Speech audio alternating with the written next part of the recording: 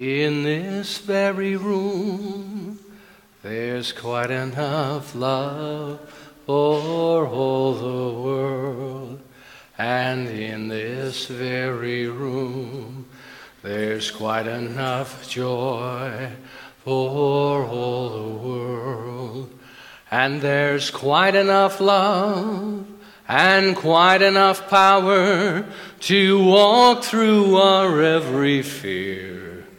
For Spirit, one Spirit, is in this very room, in this very room, in this very room. I invite you to know with me, speaking on behalf of each person here in the I am, in the first person, I recognize and in great gratitude honor the supreme presence, the source of all life, this love beauty. All the great teachers, avatars and masters, the spiritual helpers, the light workers, the saints and sages. We honor all of it, and I know that this room, this sanctuary, is filled with the smoke of spirit. It is in the twinkling of an eye when we can open ourselves to the energetic experience of the divine. And so it is the divine in this moment that I honor and recognize, and in that honoring I am drafted into that awareness in my own energetic field and know that my life is that life. My experience is that experience. That every cell of my body is informed by that infinite divine intelligence that is permeating and in and through and as all of life. And so I step into a new relationship with that this day, knowing that for you and I that we are guided, directed, and informed in every good way, that there is not a spot where the infinite is not. And so in the blessings and the gratitude and appreciation of forgiveness and putting down anything and everything that restricts this dance of life that I enter into in this moment in a new and wondrous way, because this, for you and I, is the eternal moment. For this I stand in gratitude, expectancy, and joy. For these are my choices. This is how I choose to live my life. And this is how I choose to feel in this moment.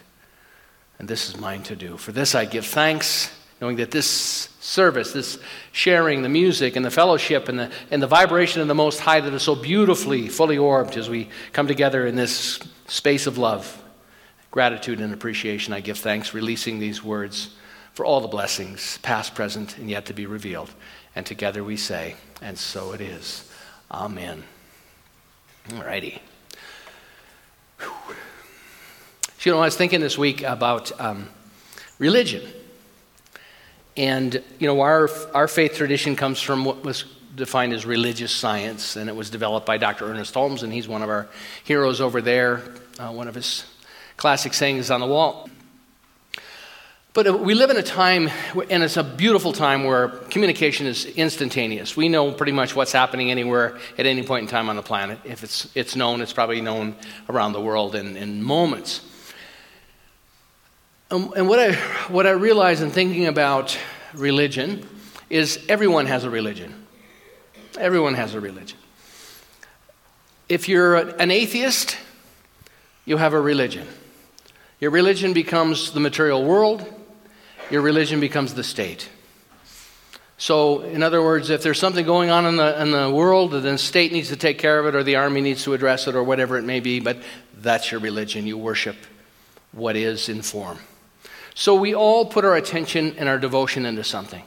Some of us some are able to, and I think blessed, to do some of the deeper work. Kabir Haminsky, great Sufi mystic, and I've spent time with Kabir. He's a wonderful teacher. He's the guy he lives in Santa Cruz, California, and he trains the whirling dervishes. He's got this troupe of whirling dervishes that do the dance. So their spiritual practice, for the most part, is a whirling dervish, and they spin out of their awareness of the material world into the ecstatic or this bliss state as their part of their practice. And so there are many religions.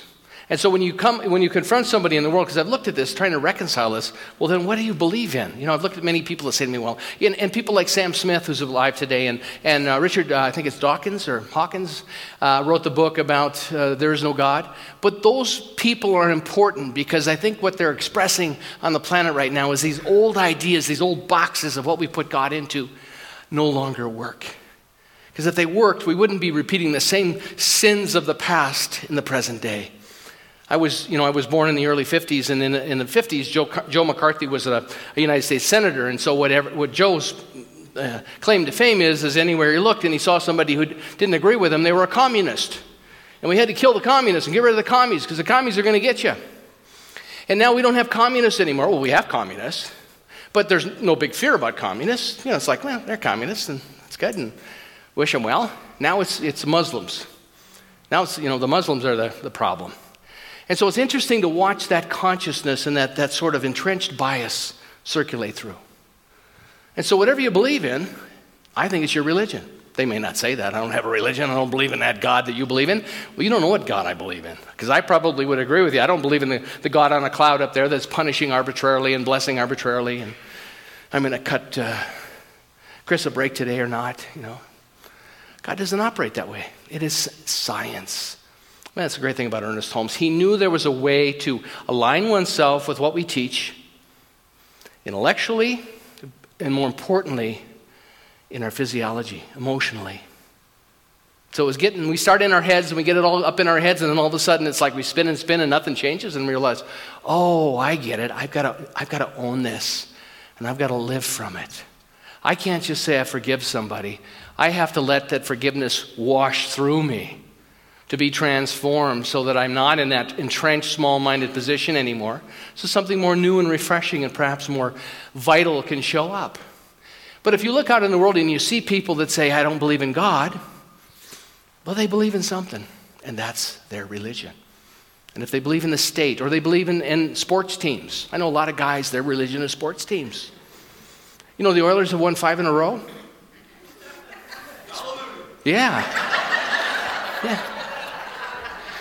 I mean, God's showing up, huh? Isn't that good? Yeah. But I'm just saying, but isn't it so obvious? But when we can have the perspective to realize it and relax in it and go, oh, I get it. I see where you pour your devotion. It just takes on a lightness about it, of acceptance. We don't have to agree. But part of living in a free society is that to defend everybody's right to believe what they want to believe. And some people don't like that. There are people out in the world that think that what you and I believe is crazy, and you have no business believing that, and it's blasphemy, and it's on. And let them have that too, and say, thanks for sharing. I got to get to my center. We're doing this energetic, Reiki, pranic healing, transformational, transcendent. Get away from me, you crazy people. Do you love Jesus? Well, those kind of questions. And, all right. Well, what do you mean by love? Because if it means I got to go around asking people if I love Jesus so they can fit in with my paradigm, I probably don't believe in that kind of love. But it's very interesting when you watch people that come out of a tradition of, and Jesus came out of the Mideast. Right where we're having Donald Trump would say we're having a problem. I've actually got a ban right now on Donald Trump coming into our place until he identifies what his true motives are before he can come in the door. But oh, he's welcome. We'll send him a CD after this, okay? I'm sure he'll get a hold of that and be transformed. So, you can't stop the waves, but you can learn how to surf. And this comes from another one of those beautiful chapters in John Kabat-Zinn's Wherever You Go, There You Are. The Hebrews, part of the great tradition that we have is sacred text. We do not interpret the Bible literally. It is all metaphor. It is all metaphysical. Every character in the Bible, every character in sacred scripture is you and I. And when we read it from that perspective, it takes on a different life. The Israelites wandered for 40 years in the wilderness. Anybody read that story besides me? 40 years. So what does that mean? Well, 40 years means a long time. That's all it means. So I don't think anybody was there checking off the years. Hey, we're at year 39. We're getting close. It just means a long time. When they use the number 4 in the Bible, it means grounded on a solid foundation. All 4 corners are grounded. And people much wiser and deeper than I have written books about this. It's all there if we care to look for it. But metaphorically and metaphysically, it represents certain things. So 40 years is a long time. And what the wilderness represents, the Hebrew word for wilderness is midbar, M-I-D-B-A-R, midbar. And midbar simply is the expression where no words are, where words and language do not exist. So isn't it interesting that their journey to find their true self, their true essence, they had to go into darkness and wander and be lost. And then all of a sudden they came out, and the message that they received was what? All you recovering members of the Jewish faith that join us every Sunday. Okay, I'll tell you anyway. What it means is, I forgot where I was now, midbar. The wilderness. So the wilderness is where no language is. And so their message they came out with was they're the chosen people. They're the chosen people. And the only error I think that's been made with that is they decided it was exclusively to them. We're all the chosen people. We all come from the same source. You know, Joni Mitchell wrote, we're stardust. We all come from the stars. And so it's everything, all the elements that make up our body are stardust. So we're all the chosen people. But so a group got a hold of it because their prophet said we're the chosen ones. And, this has created a lot of exciting things on the planet and continues to do so. So when we get a hold of a bit of information and we interpret it, a piece of it incorrectly, it can create a trap for us. And so if you're not part of the tribe, you don't measure up, you don't matter, because we're the ones. All right. So so with the wilderness, it's not that there's the God-forsaken wilderness that you've heard. It's actually that when we go into the wilderness, we do find God. So that when we go into an arena or an area without language, which is what mindfulness is, we discover something. It's a different language. It's a spaciousness. It's a grace. It's a beauty. It's a present moment experience. We don't have to go somewhere to have this experience. Kabir Haminsky says that, when you're a spiritual seeker, it's because you've given up your faith, your religion of blind faith. When you go on the path of seeking, all of a sudden what everybody's telling you, the box that we fit into over here, and all of a sudden you say, I don't think that works for me anymore. I think it's this. It's not that we have to take it apart, dismantle it, destroy it. It's just like, well, that's pieces, but I think there's more to know.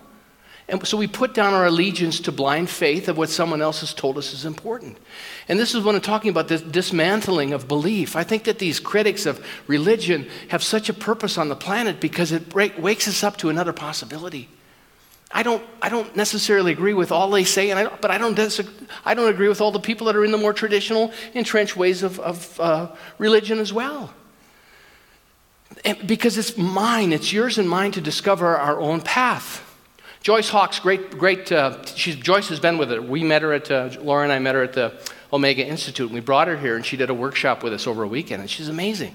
She's this amazing biologist that she's got her PhD in biology, one of the renowned educators and teachers of the biological process on the planet. And she had a mystical experience. Something fell off the wall. She was sweeping underneath her hearth one day and a big picture fell off and knocked her cold. And for a bit she died. And she had this mystical amazing experience that's unexplainable, by mystical unexplainable, where language does not exist. And what Joyce was guided to was to start to look at some of the indigenous healing practices. And so she started working with shaman. So she combines her biology with the shaman practices. So she takes them, and Ernest Holmes says this in our textbook. He says, I foresee the day when science and religion walk hand in hand. So here's Joyce who's struck dead by this object that falls off of her hearth while she's sweeping under it. And, sometimes a 2x4 has to hit us upside the head so we can go into the wilderness.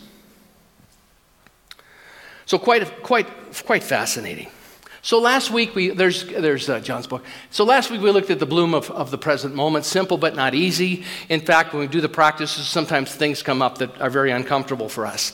Stopping throughout each day to stop a bit and have some present moment awareness about what's going on. This is it. When we meditate, when we practice mindfulness, this is it. Nothing else, nothing happens after this. Practice, practice, practice. Whatever we're devoted to, whatever we nurture, whatever our practices we have in our lives, they build.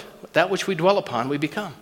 So mindful breathing, presencing ourselves, gifting ourselves in the present moment, all that stuff. Practice does not mean rehearsal. So we do this stuff not to get good at it, because we've got an event coming up or a competition coming up. We just do it because that's what we do. And then it's a radical act of love. When we show up present and clear, despite what's going on in the world, we either believe that we are eternal beings. See, we're not our minds. We're not our bodies. We're not our emotions. We are this deep, individualized expression of this one, energetic, as above, so below. And the more that we can connect with that, the more that we can have those experiences, the more it shows up in the world of effect. But it takes practice. It takes mindfulness. I don't know why we're tripwired for all this. We fall asleep in the dream of life. And life is precious and it's wonderful and it's not to discount it. But when all it is that getting the next thing done and protecting ourselves and running here and running there and blaming them and realizing, oh my gosh, it's, we got to check, what are we going to do? It's just overwhelming. We're running around like our hair's on fire all the time. That's not practice. That's not our true self. That's just a part of us, that fear-based part of ourselves that wants to protect itself. And so the mindfulness is so hard because that part of us that wants to protect at all cost is not assisting us. It's just doing its job. And it's a good thing. But it's not all that. It's not either or, it's both and. Sometimes it's good to be cautious and fearful. That's appropriate, but not as a way of life. Discernment is good. You don't have to agree with everything, but I honor everybody's divinity to have their own experience with life. It's not cool with me when some people are taking people's lives. I think that is just such a violation. I don't agree with that. It's not that everything goes. Stop that. I don't stand for that, but for me to watch that behavior and then hate it, I'm participating in the same energetic as the very energy that performed that act. And that's hard, because some people deserve our hatred, don't they? And yet that's the trap we can fall into. We can watch some aberrant behavior and decide that's that whole group of people. They're all bad because they come from the same region and they all worship the same, they all have the same religion. Man, oh man. And we have learned enough from this cycle. Dr. Holmes says we have learned enough from struggle and pain and suffering. And I agree with him. So when I find myself struggling with pain and suffering, I take myself in the corner and I say, self, let us celebrate right now. We have learned enough from pain and suffering and struggle. Hallelujah. And I go be about my day. Put it down. So, to affect the quality of the day, that is the highest of arts, said Henry David Thoreau. To affect the quality of the day. Meditation is not about shutting things out or off. It's a willingness to embrace and work with what lies at the core of all meditation practices. So what's alive in me that I can work with today? Oh, there's my hatred or fear of this group. Let's look at that. What's that? Where's that from? What am I protecting? What's this competition I have? To ask those questions, even when we're in the throes of it. That's awareness. That's consciousness. If you have a consciousness the size of a golf ball, your experience of life is going to be the size of a golf ball. I mean, that's just the truth. So why not direct your consciousness, whatever tradition you are, to work with you energetically to expand your awareness and your consciousness? This day, this infinite divine presence, unseen and unknown to me, but I know is present and I sense it in many ways, is expanding my consciousness in every good way. And anything contrary to that is dissolved and eradicated. And all of a sudden, all the people that I resent and hold in contempt bubble up in my awareness. Well, I've asked for that. Because in order to have that experience, to be that experience, that stuff's got to go. So, this week, it's keeping it simple. Keeping it simple, really easy. Don't tell anybody you're meditating. Don't tell anybody. When I first started meditating, I got into transcendental meditation. And I went home like a dummy and told everybody. And then I spent the next 6 months defending myself, which created more stress for me. Here I thought I was going to convert all these folks I grew up with. They wanted nothing to do with it. They were hanging garlic around their necks and holding crucifixes up. They were. Not the garlic, but the crucifixes they were. I just wanted a little peace of mind. I had this marathon going on. I was exhausted. I'm like, I'm 24 years old. I think I'm going to have a heart attack here pretty soon, keeping the world in place. It's like being the playground monitor for life. Not doing. Not doing. A lot of stuff in this thing about not doing. And not doing is simply not doing. Is not doing nothing. Meditation is stopping all outward activity and moving into effortless activity.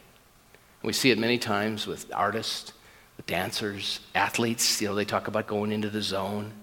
These beautiful athletes that we see that model some of this behavior in everyday world. We see it amongst people that have given themselves to a practice or a way of being in the world, that all of a sudden it's like there's a trust there, there's a knowing there. The knowing that nothing else needs to happen for this moment to be complete. Nothing else needs to happen for this moment. This moment's complete. This moment's complete. Which requires all of us to put down what we want to get done as soon as we get out of here. So if you haven't gotten my Christmas presents yet, that might be on your list. That's important, but the rest of it, you don't have to worry about. Just kidding. We're not exchanging gifts this year, by the way. I want you to know. But I mean, isn't that a stressor? So they bought me a gift. It was $30, and I only paid $24.79 for theirs. Oh my gosh, I owe them $5.63. Yep.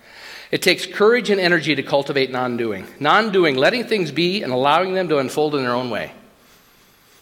Doesn't mean we don't care. Doesn't mean we don't do the things that are important.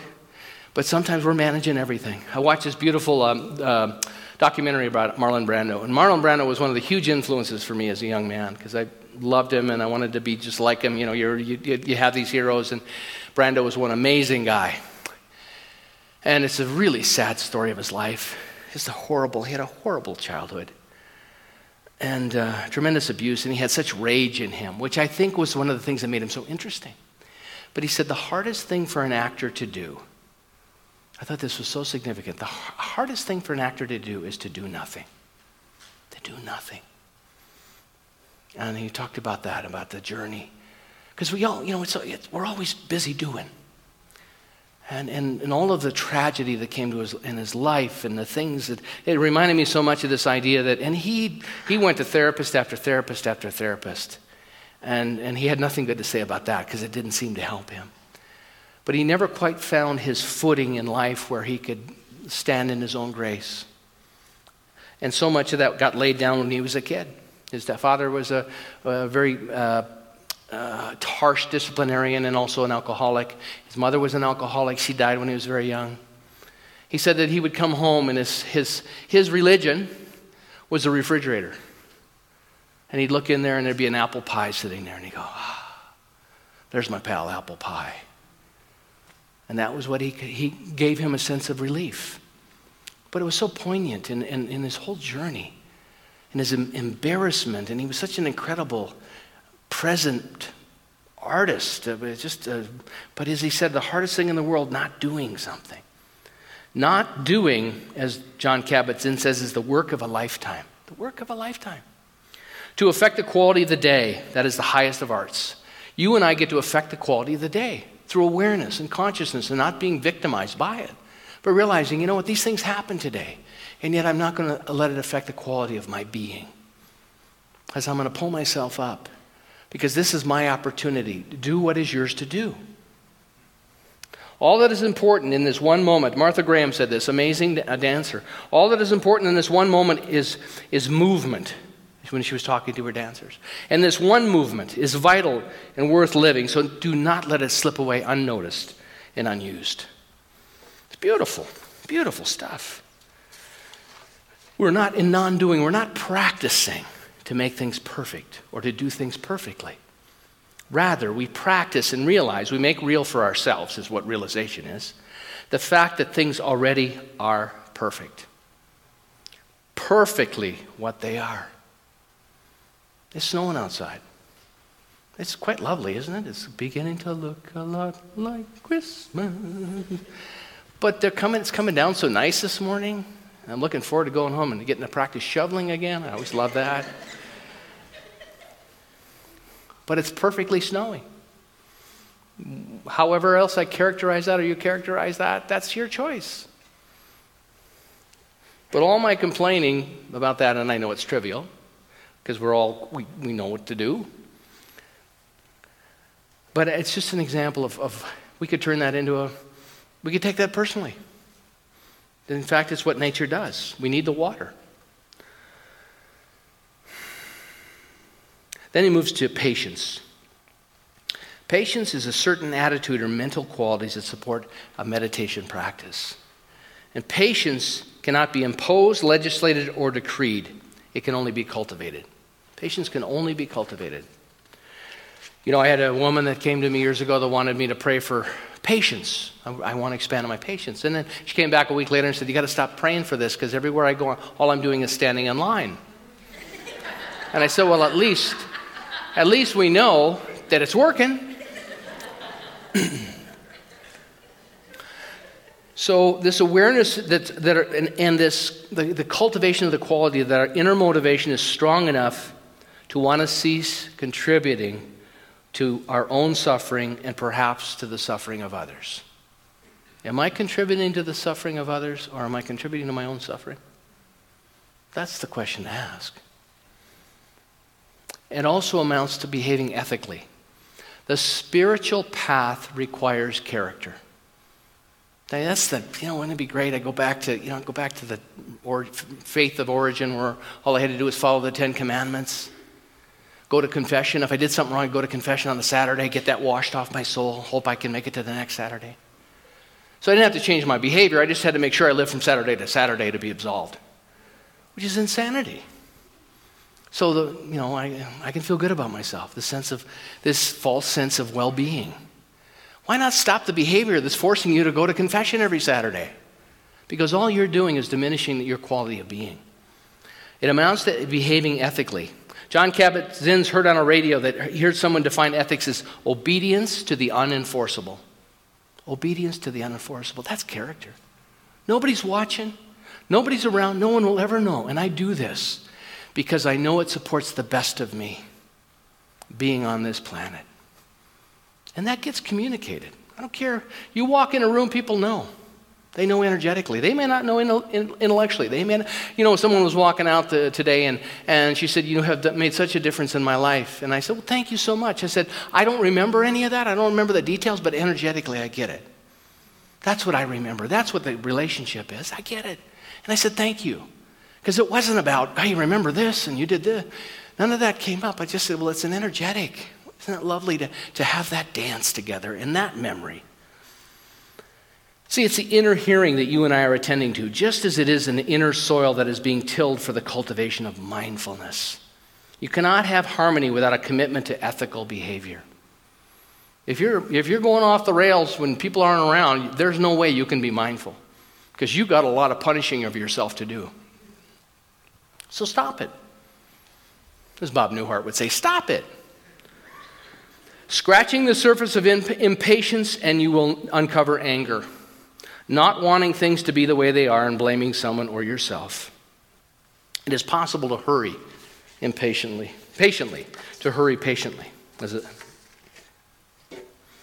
When anger arises, we can direct it, we can use the energy. Our meditation becomes an invitation to be more open, more in touch, more patient with our moments. And it doesn't mean that we don't pull up the energy when we need it. When we need to push, we push. When we need to pull, we pull. But we don't make it a way of life. We don't do it all the time. That's understanding. I can push if I have to, but maybe right now I'm not called to push. Trusting in life. The trust. Do we do letting go? No, we haven't. Letting go. And letting go is simply stop clinging to anything and everything. Giving up, coercing, resisting, or struggling in exchange for something more powerful. And we can, and letting go means holding on. We hold on to things in our minds, these entrenched beliefs, these entrenched ways of being, which we've decided to do because we've had trauma, we've had heartbreak, we've had joy and celebration when we achieve this. So let's hang on to these things and work in that direction. All of those things, but perhaps there's something more interesting that wants to happen. And so how can I let go? How can I continue to have those memories but not cling to them? We hold on with our minds to narrow views, self-serving hopes and wishes. And you see that. You see that right now with the challenges and struggles that are going on. But there's always another challenge and struggle going on. That's how they keep us engaged. Next one is trust. Trust, our ability to observe, to be open and attentive. What can we trust in ourselves? What can we know deeply? To trust our own intuition. The guidance is always there, and it's like, yeah, I don't know. Should I do this? And then is our intuition trying to tell us not to do it, or is it because I'm afraid I don't measure up? All of those questions, those are some deep, deep questions to work with. But to trust ourselves, and then when we trust ourselves, we can trust one another. And there's ways to do that. There's ways to do that when we establish an agreement with someone and we fulfill it. And if we don't fulfill it, rather than feel like we got to hide or disappear, we can call them up and say, hey, you know what? I made this agreement with you and I wasn't able to get it done, so I'd like to renegotiate. I got really good at that with my construction company because there was always somebody that wasn't showing up. I did a lot of kitchens for people, and I would order doors, and sometimes the doors wouldn't show up on time. So the first thing I would do, I got really good at this. As soon as I knew, I would call the customer and say, you know what, I need to tell you that the doors aren't going to be here on time. We're going to have to back things up a week or two. And there was never a time when anybody yelled at me for that. But if I didn't call, I would spend 3 or 4 days not sleeping, worried about I would make up a whole conversation in my head. I'd already have them screaming at me, even though I was the only one in the conversation. I thought, this is nuts. Why don't you call up and find out if they are upset? Holy cow. That was like Lincoln freed the slaves the day that I got that. I know what to do to take care of myself in this situation. Let's be timely and apparent and honest and in integrity and talk about what's happening. So, generosity. The last quality I want to share with you today, generosity. How are you with gifts? How are you with gifts? Anybody here doing gifts this year? How are you with gifts? Gifts to yourself. How are you with self-acceptance? Doing your own process of putting down the things you hold against yourself. Self-acceptance. Bless you. Or taking some time each day with no purpose. Just to be. Just to be. Practice feeling deserving enough to accept these gifts without obligation. So somebody gives you something, are you keeping track? See if you can be in touch with a core within you which is rich beyond reckoning in all important ways.